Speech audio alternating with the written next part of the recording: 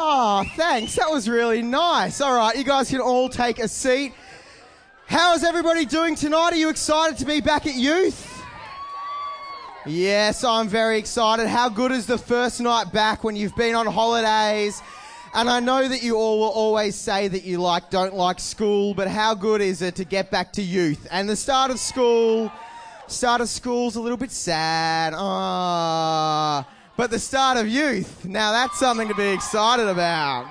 Yeah, that's what I'm talking about. Hey, and you know what one of the other really cool things about the start of the term with youth is that we get an all new topic. Like we get all new sets, we get all new activities and heaps of stuff that we work on. But one of the things that we really excited we get to do is we get to talk about some new stuff. And hey, we have a really, really cool and different series of messages that we are doing this term. I know that's not quite as excited as everyone was for youth, but messages are good. I like messages. But so look, this is what we normally do, and we're planning out our messages for youth. We sort of sit around and we talk to God and we try and work out what he wants us to talk to you guys about. What are you going through at the moment? What are the issues? And so we pick the topic, what we think we need to talk to you about, what we think God wants us to talk to you about, and then we go back to the Bible and we find stuff to talk to you about from that, see what God says about that topic, and then tell you what he says. So really, we don't really do much work. We just tell you what God says. We don't have to come up with anything. It's actually really good. But what we thought we'd do, you see, the thing is that doesn't really reflect what our Bible reading is like when we get home, does it? Because when we read our Bibles at home, well, I don't know what you guys do, but I know for me, I pick a book that I'm going to read and I make my way through the book. And now one of the skills that comes with reading your Bible that way is being able to read through your Bible and get something out of it no matter what you're reading. So this term, we have challenged ourselves. And instead of picking all the topics first, we just decided that we were going to make our way through the book of Mark this term. And what we're going to do is we're just going to talk to you about whatever the book of Mark is talking about. So I think that's cool. I'm pretty excited about that. Look at that. I brought the bottle of water with me as well. I thought I was going to lose that for sure. That was great. Sorry. Okay. I'm not normally coordinator, so that's a bit of an achievement. All right. So I figured since I'm starting in Mark, it would make sense if I told you something out of Mark 1. So this is from Mark 1. After Jesus left the synagogue with James and John, now the synagogue, we'll just call that church. Basically, long story short, Jesus has been at church all day, preaching all day, the whole day. Who here has ever had to do a 5-minute talk in class at school or something, yeah? We all have. How much does it suck? How tired are you after that? How stressful is it getting up and talking to a group of people? Jesus has been at it all day. And they went to Simon and Andrew's home. Now, Simon's mother-in-law was sick in bed with a high fever. All right, again, let's just pause there. Ancient world, okay? So high fever isn't I'm sick in bed and mum's bringing me toast. High fever in the ancient world is life-threatening, possibly going to die, okay? Simon's mother-in-law was sick in bed with a high fever. They told Jesus about her right away. What do you think Jesus is thinking at this point? He can just think, I've been at the temple all day preaching, and now you've just got one more thing you want me to do. So they tell Jesus about Simon's mother-in-law. He goes to her bedside, took her by the hand, and helped her sit up. Then the fever left her. This is my favorite part. And she prepared a meal for them. Come on. I'm all about the food. She prepared a meal for them. That is awesome. I'm all about that. All right, so I just want to switch. We're coming into winter, right? That's sort of the theme. Well, we're not coming into winter. We're pretty solidly cold right now, hey? Okay, so I want to talk to you. And look, I'm sorry, guys. I think I might be spilling some guys' secrets that aren't supposed to be spilled. So I guess I'll pay for it later. But tonight, I want to talk about the man flu, all right? Who here knows what the man flu is? All right, yeah, we've got a few who know what the man flu is. Well, there's basically the man flu is allegedly where men aren't really sick, but they get a bit of a cold and they play it up. They make it into something that it isn't. And basically that is what wives and girlfriends tell you, is that you're soft and you're not actually that sick. But as men, we all know that we are in fact dying, right? So there are two distinguishing features of man flu as compared to the normal flu. One of them is that we make it seem worse than it is. We've got like a little, like our nose is like a drip comes out and we're like, oh, I'm gonna die! I'm dying! Okay, so that's the man flu. That's the first distinguishing feature of the man flu. The second distinguishing feature of the man flu is that we drag it out, right? We've been okay. We haven't been sick, like properly sick, for like 2 weeks, right? And somebody will be like, oh, Singe, I heard you were sick. What's up? And then all of a sudden we're all just like, oh, no, I'm all right, but I'm not quite 100%, right? That's what we're like. We're dragging it out. It's been 2 weeks since we've been stuck in bed, but oh, no, I'm not quite 100%. Okay, so those are the two distinguishing features of man flu. And I'm sorry I've had to spill our secrets, guys, but I do think that sometimes we are treated unfairly. I think the problem is it's a little bit of the boy who cried wolf. Like sometimes we actually are sick and we get accused of having the man flu. So if a top tip for future wives and girlfriends, and I guess current wives and girlfriends too, always assume that your man has the actual flu, because he will not be appreciating being treated like he has the man flu. See you guys, I got your back. It's all good. All right. But now, you see, normally we're used to this thing. Everybody's used that phrase after they've been sick. I'm not quite 100% right. Yeah, everyone's used that. Yeah, I'm not quite 100%. I'm okay, but I'm not quite 100%. But did you notice that this mother-in-law, she didn't have any time where she wasn't quite 100%. It says here that Jesus took her by the hand, helped her sit up. Then the fever left her, and she went and made a meal. So she didn't have, so she's been in a life-threatening situation. So let's take out fever, which doesn't seem that bad for us, and let's put in, I don't know, something worse. I should have thought of something to say first. But something really, really bad where you're about to die. So she's just been about to die. You'd think that after the fever, she'd okay, the fever leaves, that's great, but you think she's tired, right? She's had the fever for a few days. She should be tired. She should want to rest, right? That would make sense. But no, she doesn't need to rest. You would think she'd still have a few lingering effects, still not quite be 100%, maybe be in recovery for a couple of days. She doesn't need to be in recovery. She gets up and makes a meal straight away. I mean, this story is ridiculous. It doesn't make any sense. But, I think one of the things about man flu is that I think there's another sickness that goes around sometimes, and it's a little bit like man flu, and we treat it like man flu, and it's nothing to do with men. It's just man flu symptoms, but for everybody. So you have to, all the girls you have to listen to. That's what I'm saying. Okay, so it's like the man flu, but it's for everybody, and it's also not the man flu. It's something else. It's what I call life flu, all right? And these are some of the symptoms of the life flu. Putting others down, jealousy, cheating, selfishness. The life flu, I thought I had one more, but I didn't. It's okay. We go through life and everything's not quite right. We're not quite, the family members we want to be. We're not quite the friends we want to be. If you're a Christian, you might say that you're not quite the Christian that you want to be. If you don't know anything about this following God thing and that's all, rubbish to you, that's cool too. But maybe you just go through life and you go, this is not the sort of person I want to be. You look at people doing the wrong thing and you go, I don't want to turn into that. Something's not quite right in my life. And that's the life flu. And sometimes I think, one of the cool things about meeting Jesus is that, he forgives us and, we get to start a fresh life. And I'm sure heaps of you will have heard that message. And if you haven't heard the message, you just heard the message. But heaps of us have heard that message and responded to it. But I think sometimes, like with the man flu, we let it drag out. We drag it out longer than it's supposed to be. You see, Jesus says that we are forgiven, that our shame and our guilt should fall away in the moment where he forgives us. But do we let that happen, or do we drag it out? Do we stay sitting in that moment going, no, but you don't know what I've done.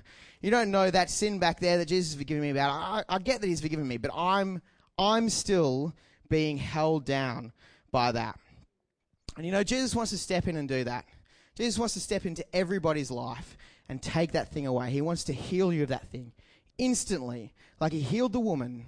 No falling behind, no like being dragged down by it in the future. He wants to heal you so you can move forward. That's pretty awesome, isn't it? That deserves a cheer. And you know what? He wants to do that in everybody's life. He wants to do that in your life if he's never done it in your life. And for some of you, you need to hear tonight that if he's done it in your life, he's not too tired to do it again.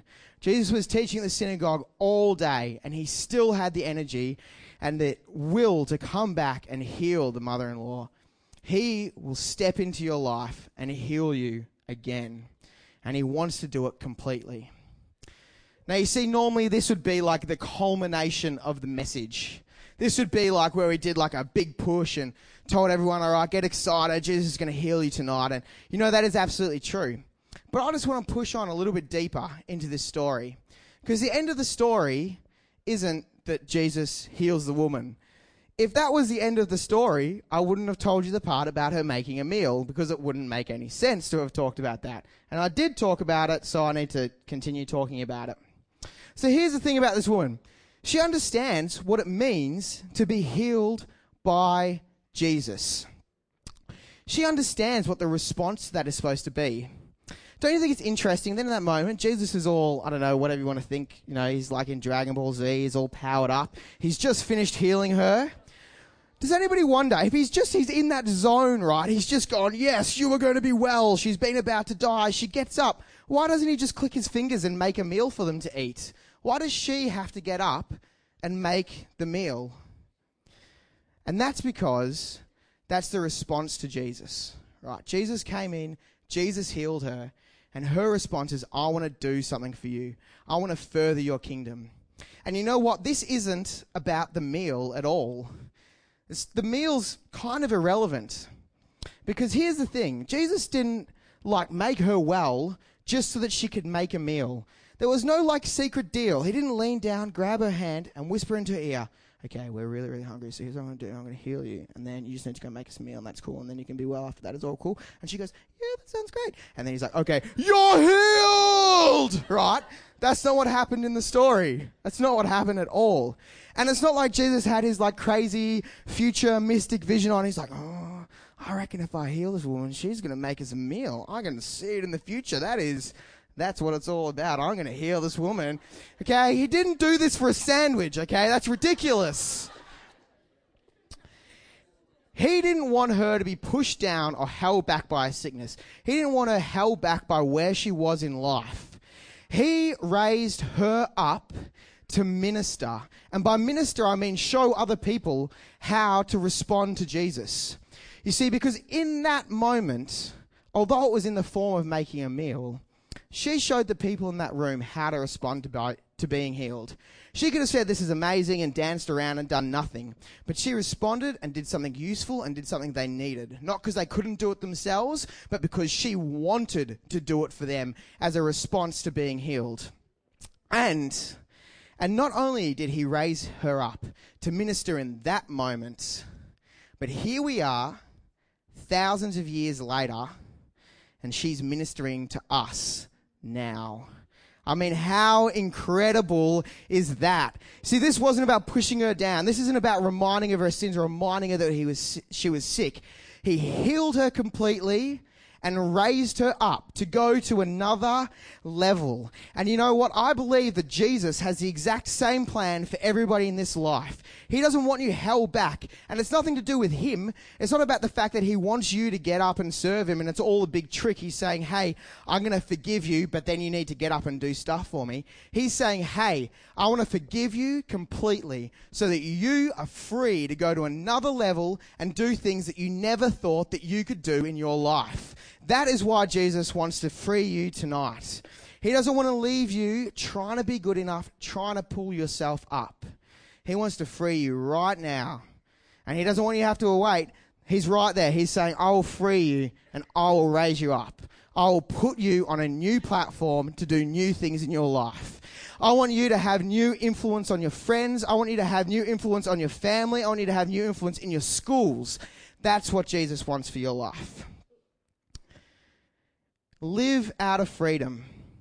And you know what? There is still something to do. It is still a response you have to make. But you get to do it out of freedom. You get to do it as a response to Jesus, not because you have to earn your way to him. So here's what I'm saying. Don't get bogged down by the life flu. You know, we're in winter. It's cold. You know, school's started. This is the time when people will traditionally start to sort of fall away or be a bit too tired to come out to youth. But I just say, stuff that. Let's just go to another level this winter. Let's ask Jesus to heal us, free us. Let's see change in our schools, in our families, and in our friends groups. This winter, when it's all supposed to be dying off, stuff that. Let's have life instead. Yeah, that's right. That's good. All right. So we're going to pray for you guys in just a moment. There's no, I don't have any, emotional moment planned. There's no interpretive dances coming out. There's no, pretty music in the background. All I'm asking you to do is make up your mind. Make a decision. Do you want to be healed? And if you do, all you have to do is ask. And Jesus will free you. And you know what? Throw off the shackles of the life flu and let him raise you up to another level. It is absolutely that simple. Use your freedom to minister. Don't walk away tonight, have a nice moment with Jesus, and then, go back to life tomorrow. But walk away, do something different in your family, do something different in your school, because you're free to. All right, so everybody just close your eyes. And if you want to pray along with me in your head, just go ahead and do that. God, you know that I'm feeling held down. Please heal me, set me free, and raise me up. I want to do more for you. Help me to see new opportunities and to take them. Thank you that you're with me when I do that. Thank you that I can start fresh and free for the second half of the year. I want to do you proud. Amen. All right, so I've got 2 more things to say about this. The first one is if you did just make that decision privately, it is going to be a great idea for you to share that with one of the leaders. Like an absolutely killer idea. So what you need to do is if you have someone who coaches you, whenever we go out to O Groups time, whenever you get a chance to see them tonight, you need to go up to them and go, dude, I just made that decision. I don't want to be held back by life. I need you to help give me some guidance on this. You see, we don't know necessarily what we're doing. We're not amazing. We don't have life all sorted out. But we are a little bit further down the track than you. So we can help you avoid some of the traps that we've fallen into and just help you to keep going with that. And if you are new or if you don't have a leader or a coach, just go find a leader who you would like to be your coach. Or if you don't know anyone, you probably came with a friend, grab a friend, get them to take you to someone. Or if you don't know anybody at all, just look for someone who looks a little bit older than you and ask them. And I promise you will not regret meeting that leader and asking them to help you out. And lastly, I want to tell you about an incredible group that we have had, we've been trialing and we've had it waiting in the wings, and we just think that it is absolutely ready to go to another level in the second half of the year. And that is a group we call our discipleship group. And all that group is designed for, all it is exactly what we've talked about. It's helping you to learn and get better at ministering. And if you remember, that's just being able to show other people how to follow Jesus, just like you do. So it meets on Friday, just before Friday Night Lives. It's an awesome group. Kiara's been running it, and we're just ready to ramp it up. So if you are passionate, and even if you're not passionate but you think it would be a good idea, then go to this group, all right? It'll give you skills, it'll give you techniques that will help you, but better than that, it'll put you in a group of people who are all thinking the same way. It'll put you with people from your school who are thinking the same way about your school, so you absolutely got to get involved in that.